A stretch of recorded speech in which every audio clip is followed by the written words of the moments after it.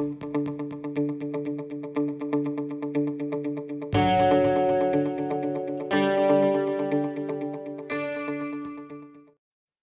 hello from a log cabin in Washington State. I'm Ken Armstrong, and we're here to talk about some of the facts that are facing the nation right now. This is a first, our new podcast. In the future, they'll be a little bit longer, and we'll have some very interesting guests joining us. But we wanted to get started this week and just let you get familiar with me and talk a little bit about what's going on and what I think some of the solutions are to the situations that we find ourselves in. So obviously, right now, the big news is the coronavirus. We'll certainly talk about that and about government response to that. I want to delve a little bit into experience and how experience matters and why experience matters. And I want to talk a little bit about my perspective on the Constitution of the United States. As a libertarian, that's actually a controversial subject. I frankly don't think it should be, but it is a controversial subject inside the Libertarian Party. And I want to share with you why I think it's important for us to look to the Constitution for our guidance. So we'll be talking about those topics and probably more today. I have my trusty tablet here next to me, and I follow the news, and I'll be looking at the headlines. We'll talk about those things as we go along. So let's talk a little bit about experience and why it matters. We have libertarian candidates these days proposing everything from a total dissolution of the United States government to default on our promises to the people, all kinds of ideas of what the president would do when they're elected to office. And the fact of the matter is that we need to stop promising things to the American people that we can't deliver on. So let's talk about what the president really can do and really should be doing, and why I think the Constitution is important. First of all, the notion of dissolving the country into 50 separate nations. Right now, we're looking at the results of the coronavirus, and 90% of all Americans right now are locked into their homes under orders of their governors. This is a perfect example of why we need to rely on the Constitution of the United States and not let 50 governors go off rogue running their own little empires. Because what we're seeing right now happening to the American people is just a microcosm of what would happen if we dissolved the Union and set these states free. On the other hand, we're looking at a president who made an announcement 2 days ago that his authority is absolute, that he has authority over the governors and he can tell the governors what to do, and they know that as president, his authority is absolute. So we've got governors running rogue. We've got a president who's never bothered to read the 10th Amendment to the Constitution or Article 1, Section 8. And this is the result that we get from a government that's not held accountable. And folks, you're the ones who are supposed to be holding the government accountable. In fact, in the Declaration of Independence, which is in my mind our most precious founding document, it says, when a long train of abuses and usurpations pursuing invariably the same object evinces a design to reduce you and me under absolute despotism, it's our right, it's our duty to throw off such government and provide new guards for our future security. In other words, it's not just your right to get rid of that government, it's your duty. And you know, the non-aggression principle, for those of you libertarians who are listening who hold the non-aggression principle dear as I do, it's the cornerstone of libertarian thinking. It really is. I've heard people say, oh no, it's just something they threw in at the last minute. It's actually the cornerstone of everything that our thought process is built on. that we don't have the right to harm other people, and that the role of government is really just nothing more than to make sure that that happens. And so holding the non-aggression principle dear means it's our duty to make sure that the tyrants who are running the show right now, who are doing the things that they're doing, are held accountable. And now I have a lot of, I've talked to people every day about what's going on with this virus and how the government is responding. And I have a lot of people say to me, but Ken, we need to protect people. We need to lock down and protect people. And you know what? There might be some truth to that, but it's not up to the government to tell us how to do it. It's up to the government to give us the information to protect ourselves. It's up to we, the people, to make decisions about how we handle the information we're given. The minute we say, in a crisis, the Constitution goes out the window, in that minute, the Constitution no longer matters, because on a day-to-day basis, when things are going, you don't dig out the Constitution when you're going to Walmart to, oh, let's see what the Constitution says about whether I follow the traffic signals today. Or you don't do that, You dig out the Constitution when something big happens, like when an impeachment happens. And the president is saying, I have the right to withhold information from Senate. Oh, no, you don't. You don't have that right. We have checks and balances in government. I agree that the impeachment show was a circus, that it was politically motivated.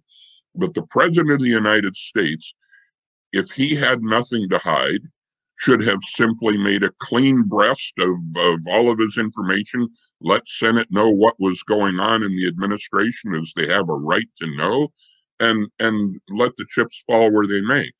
But we have a president who doesn't respect the Constitution, and he's proving it now by saying things like his power is absolute. That sounds more like a tin pan dictator from a developing nation somewhere than it does the president of the United States. But unfortunately, we the people have been letting them get away with this kind of nonsense. So this is the situation that we find ourselves in. And this is the situation in which we have a group of really excellent people running for president of the United States inside of the Libertarian Party. But again, I come back to this notion of dissolution of the government. First of all, nobody has the authority to do that. My good friend, love the guy, Adam Kokesh, speaks of dissolving the government, creating 50 sovereign states and 562 tribal nations, and divesting. Well, we see right now in this time of crisis, you have people like Governor Kate Brown in Oregon who are just trampling on the rights of the people with just callous disregard for what really would keep people safe. So where is all the testing to find out if we're healthy enough to go back to work? I mean, my goodness, we've got developing nations in Africa who are doing a better job than the United States is doing right now, testing their citizens to find out who's healthy so that people can work. South Korea, 1,000 times more effective than the United States, testing the citizens to see who can go back to work. The United States, we're allowing our economic engine not just to sputter, we're killing it. Mom and pop businesses, the heart and soul of our economic system, are being crushed right now by the inability to make any money to keep themselves going. A classic example, I have some dear friends right here in Sequim, Washington, who own a little business, and they're inside of a sort of a mall of businesses, and they sell home decor items in their business. Now, under the mandate from the government, their business has been shut down, even though people should have the right to go and shop wherever they want. their business has been shut down and they're not able to make any money at all. They still have to pay rent, by the way, but they're not deriving any income. Oddly enough, across town, Walmart is allowed to stay open because they're an essential business. Now, I suppose they're probably essential because they've got a pharmacy in there and because they sell groceries, and those are things that people really need. But the government didn't say to Walmart, oh, by the way, wall off your home decor section because that's not essential right now, and we don't want people walking down non-essential aisles. No, Walmart, the world's biggest competitor to mom and pop home decor businesses, is allowed to continue to sell their products. And people go in and they go down the aisles and they buy their stuff.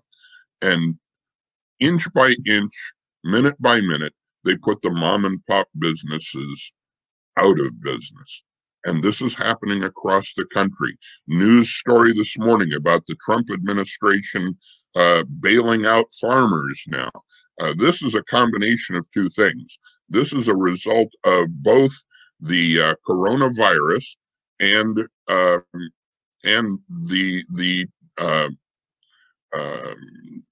tariff battle that the administration has been going through for so long. And now, what is it? $15 billion the government is going to spend bailing out an industry that it caused to be in the situation that it's in.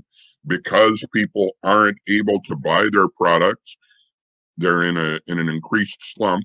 But even rolling back before that, because President Trump got himself into a trade war with China, it has caused, there's ripple effects to the government controlling trade. I'm not going to give you an economics lesson right now. A lot of you are smarter on this than I am, but there are ripple effects to trade. And when the president has a trade war with China, it affects Germany, which is already having, they've had economic issues because of what's been going on in the EU and with their own internal issues in the country. And so our trade war with China affects Germany, which has been in the last few decades one of the most robust economies in the world, now suffering because of our trade war with China. And so Germany doesn't buy certain products from us, and that trade is affected. The same with Spain and with other countries. It's it goes around the world, but it's because we're tinkering with the balance of trade rather than just allowing trade to seek its own natural level. Folks, the reason the United States is a robust economy is not because we've got a brilliant government controlling everything. It's because we've got a broad, diverse people, enormous resources of intellect and natural resources and huge arable lands, and all of these things have made us a robust economy in the world. Our government taking over and tinkering with it, which is something that started at the early part of the 20th century. Before that, our government didn't do too much with trade, except a few tariffs and duty coming into the country. There was customs and all of that kind of thing. But basically, if an American businessman wanted to buy space on a ship and bring something from a foreign land and do business and sell it, he was able to do that. And if he wanted to put his products on a ship and send them overseas someplace, he was able to do business and sell his products that way. Started sort of around the time of the Spanish-American War and into the beginning of the 20th century, that government started taking increasing control of what's going on overseas. And as a result of this tinkering that the government does with our international trade, we've ended up in this mess where now we've got to bail out our farmers $15 billion. We've got to buy product that the American people aren't really using. And I don't blame our farmers for this, folks. Don't say that I'm down on farmers. I'm down on the government that's created a situation where the farmers can't just make the best money that they could make for the product that they're willing to sell. That's all I'm asking for. You know, they've got the land, they've got the livestock, they've got they've got the things that they need to do business. We've got a hungry world that should be eating up the product of American farmers, and the government is tinkering with it so bad that what we've got is a $15 billion bailout. And you know, it's not going to begin or end at $15 billion, but that's what we're talking about now, all because of government tinkering in the situation. You know, this notion of balance of trade, and that we need to insist on a balance of trade with foreign countries. Think about this.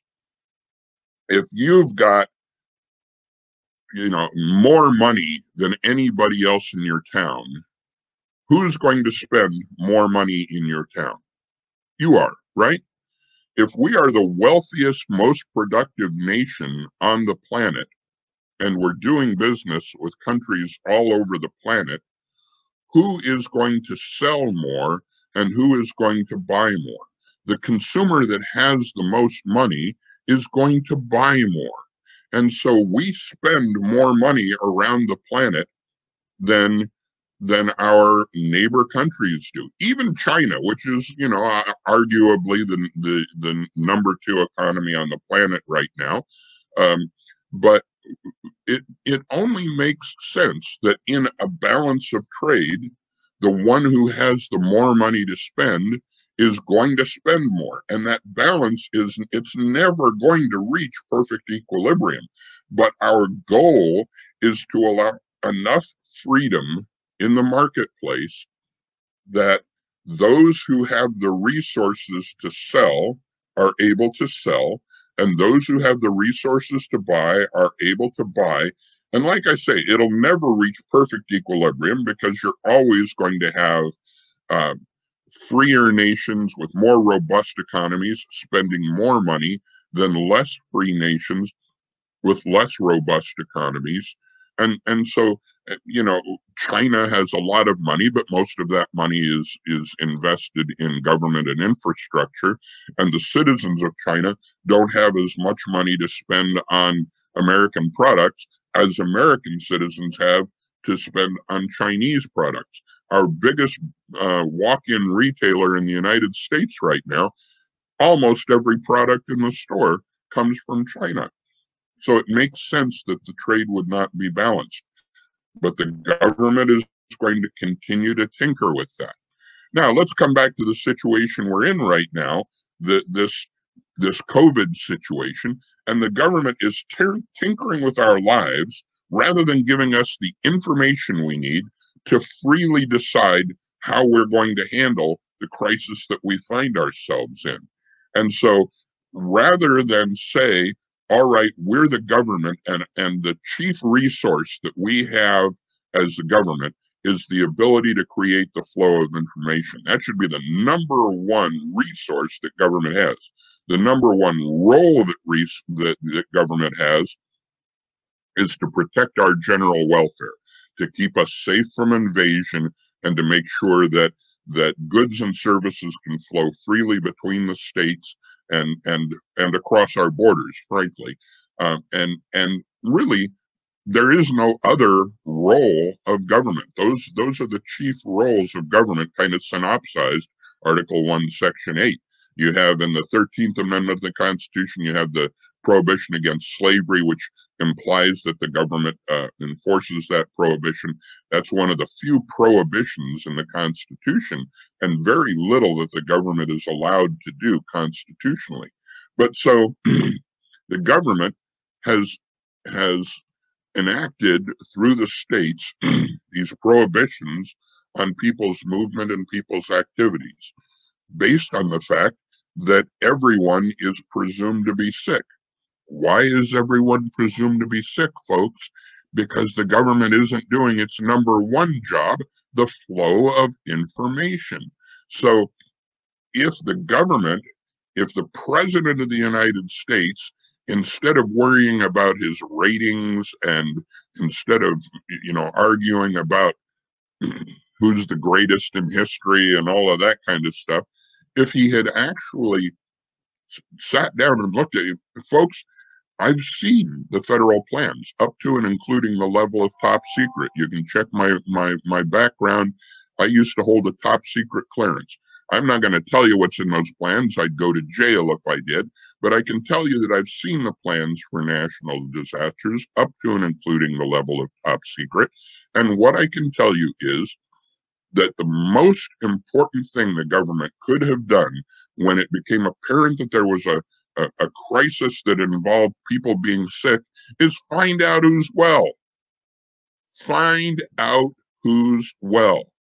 And you do that by testing everybody. Senegal knows that. South Korea knows that. Countries all around the world have been testing their citizens like crazy. Where are the tests?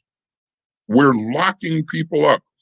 My son, whose 28th birthday was yesterday, can't work in his chosen profession as a chef right now because people aren't allowed to go out and eat and the restaurants are shut down. Why? Because somebody might be sick, not because somebody is sick. That would be one thing. If we're protecting our country against people who are sick, that's a reasonable application of the non-aggression principle. But that's not what we're talking about. We're talking about protecting the country from people who might be sick. That's what the Patriot Act did to us, protecting us against people who might be terrorists. We don't know that they're terrorists. The president's speech when he was a candidate. Well, those people coming up from Mexico, they're rapists and they're murderers, and I don't know, some of them might be good people.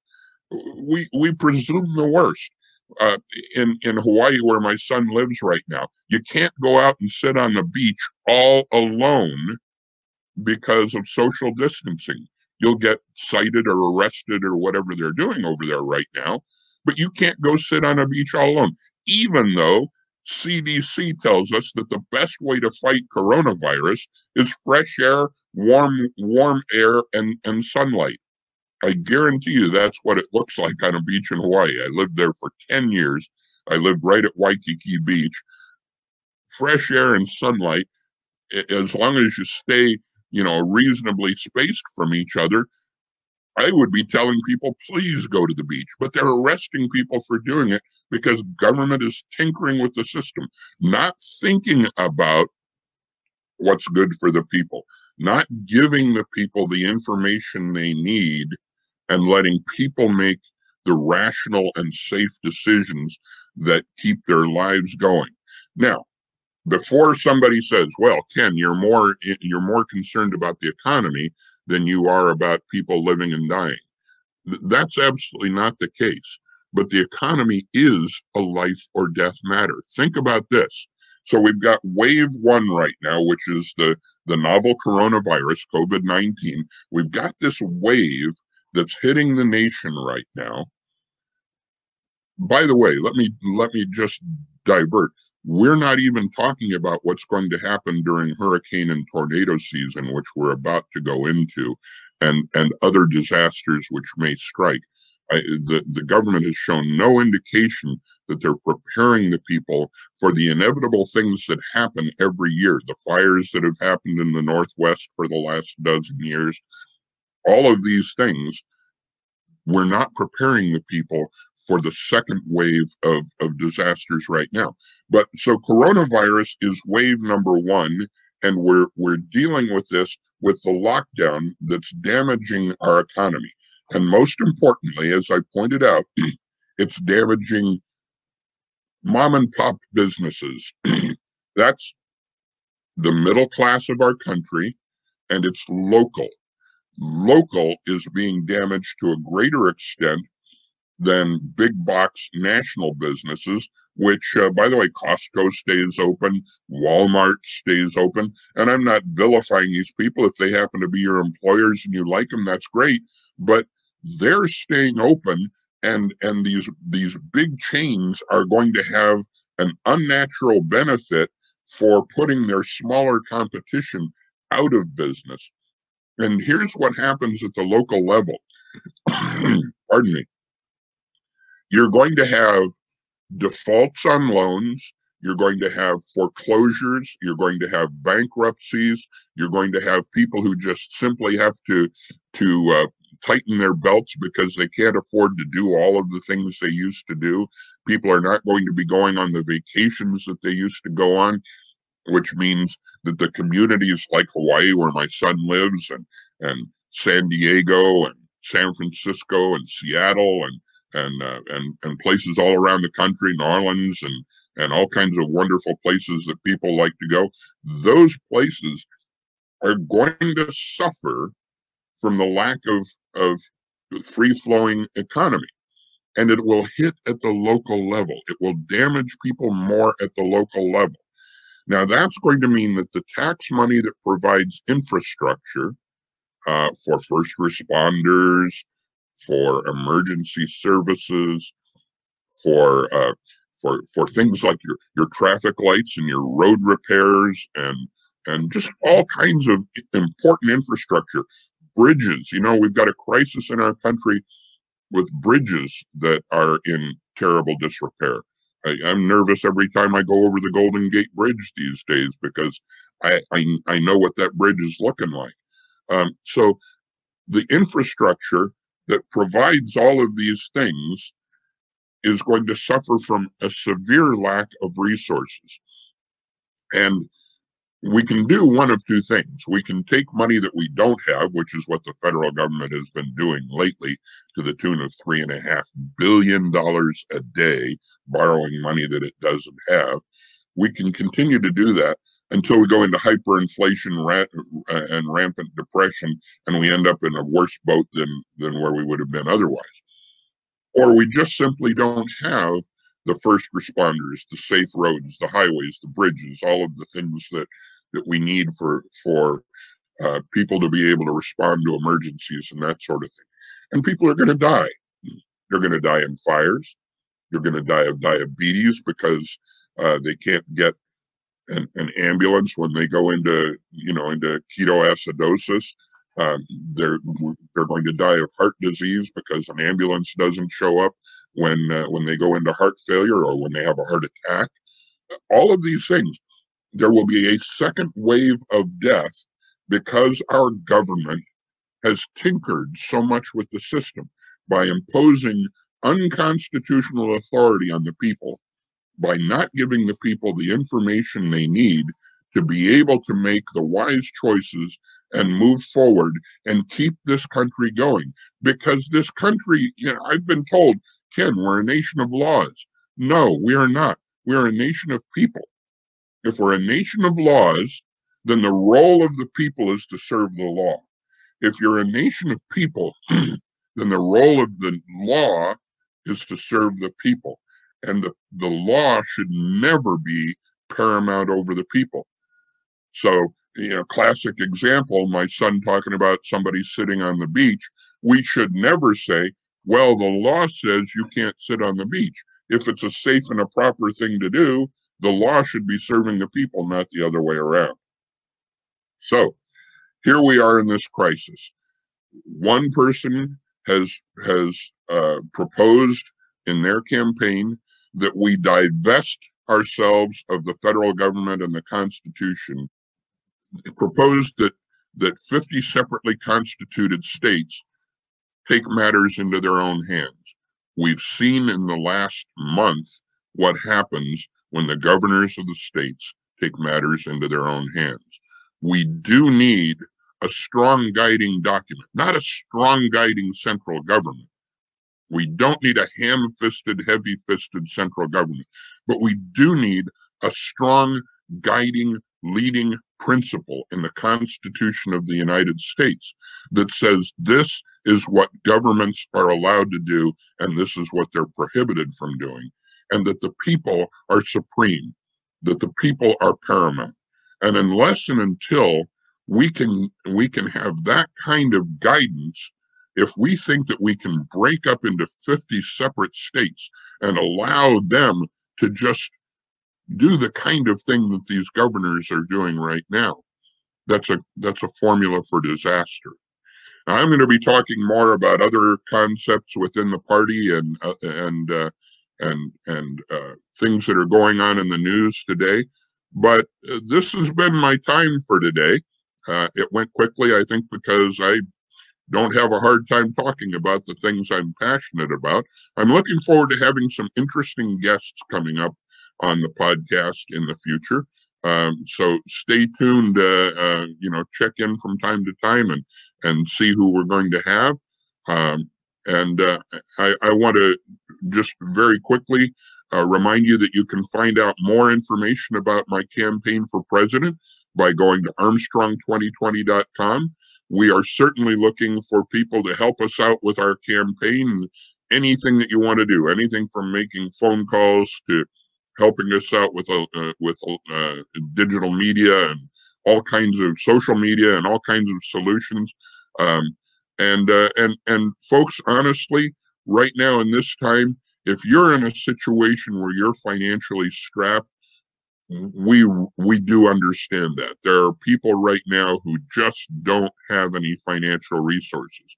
If you're one of the ones who's been blessed and this situation hasn't hit you hard financially, then I would encourage you, please, to help out the campaigns that you feel most passionate about. Go to Armstrong2020.com, hit the donate now button, send us a few dollars, help to keep this campaign going so that we can argue for you. And until the next time, I'm Ken Armstrong. Thank you for joining me.